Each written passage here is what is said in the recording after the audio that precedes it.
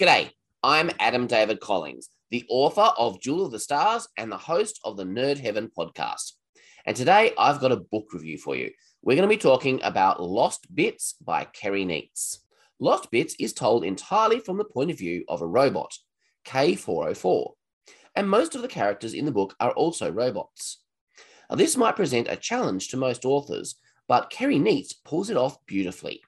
He gives a sense of realism to the operations and cognition of a machine in the way that only a former software developer can. But at the same time, he imbues 404 and his surrounding characters with personality and humanity that makes them extremely sympathetic and likable.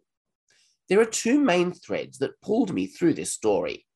The first was the friendly interplay between the characters.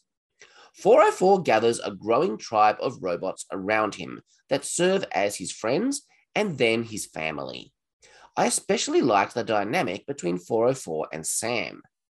The other thread was the mystery of what happens to the world.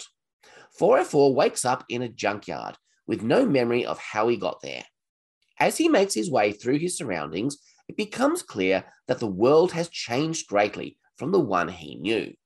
What happened and where are all the humans? Most importantly, is the human family he was programmed to serve still alive? There is a fun surprise in this book for long-time readers of Kerry Neitz, but first-time readers will be none the wiser and have a complete and satisfying experience. While this book makes it easy for us to invest emotionally in these robot characters, value them and care for their well-being, it ultimately affirms the value of human life over machines. This is a principle that 404 believes passionately, and it will drive his actions into the exciting climax. Ultimately, this book gives us a surprising exploration of nobility and the nature of love.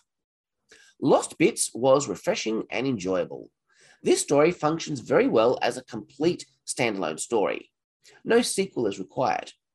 But the ending definitely allows for the possibility of more.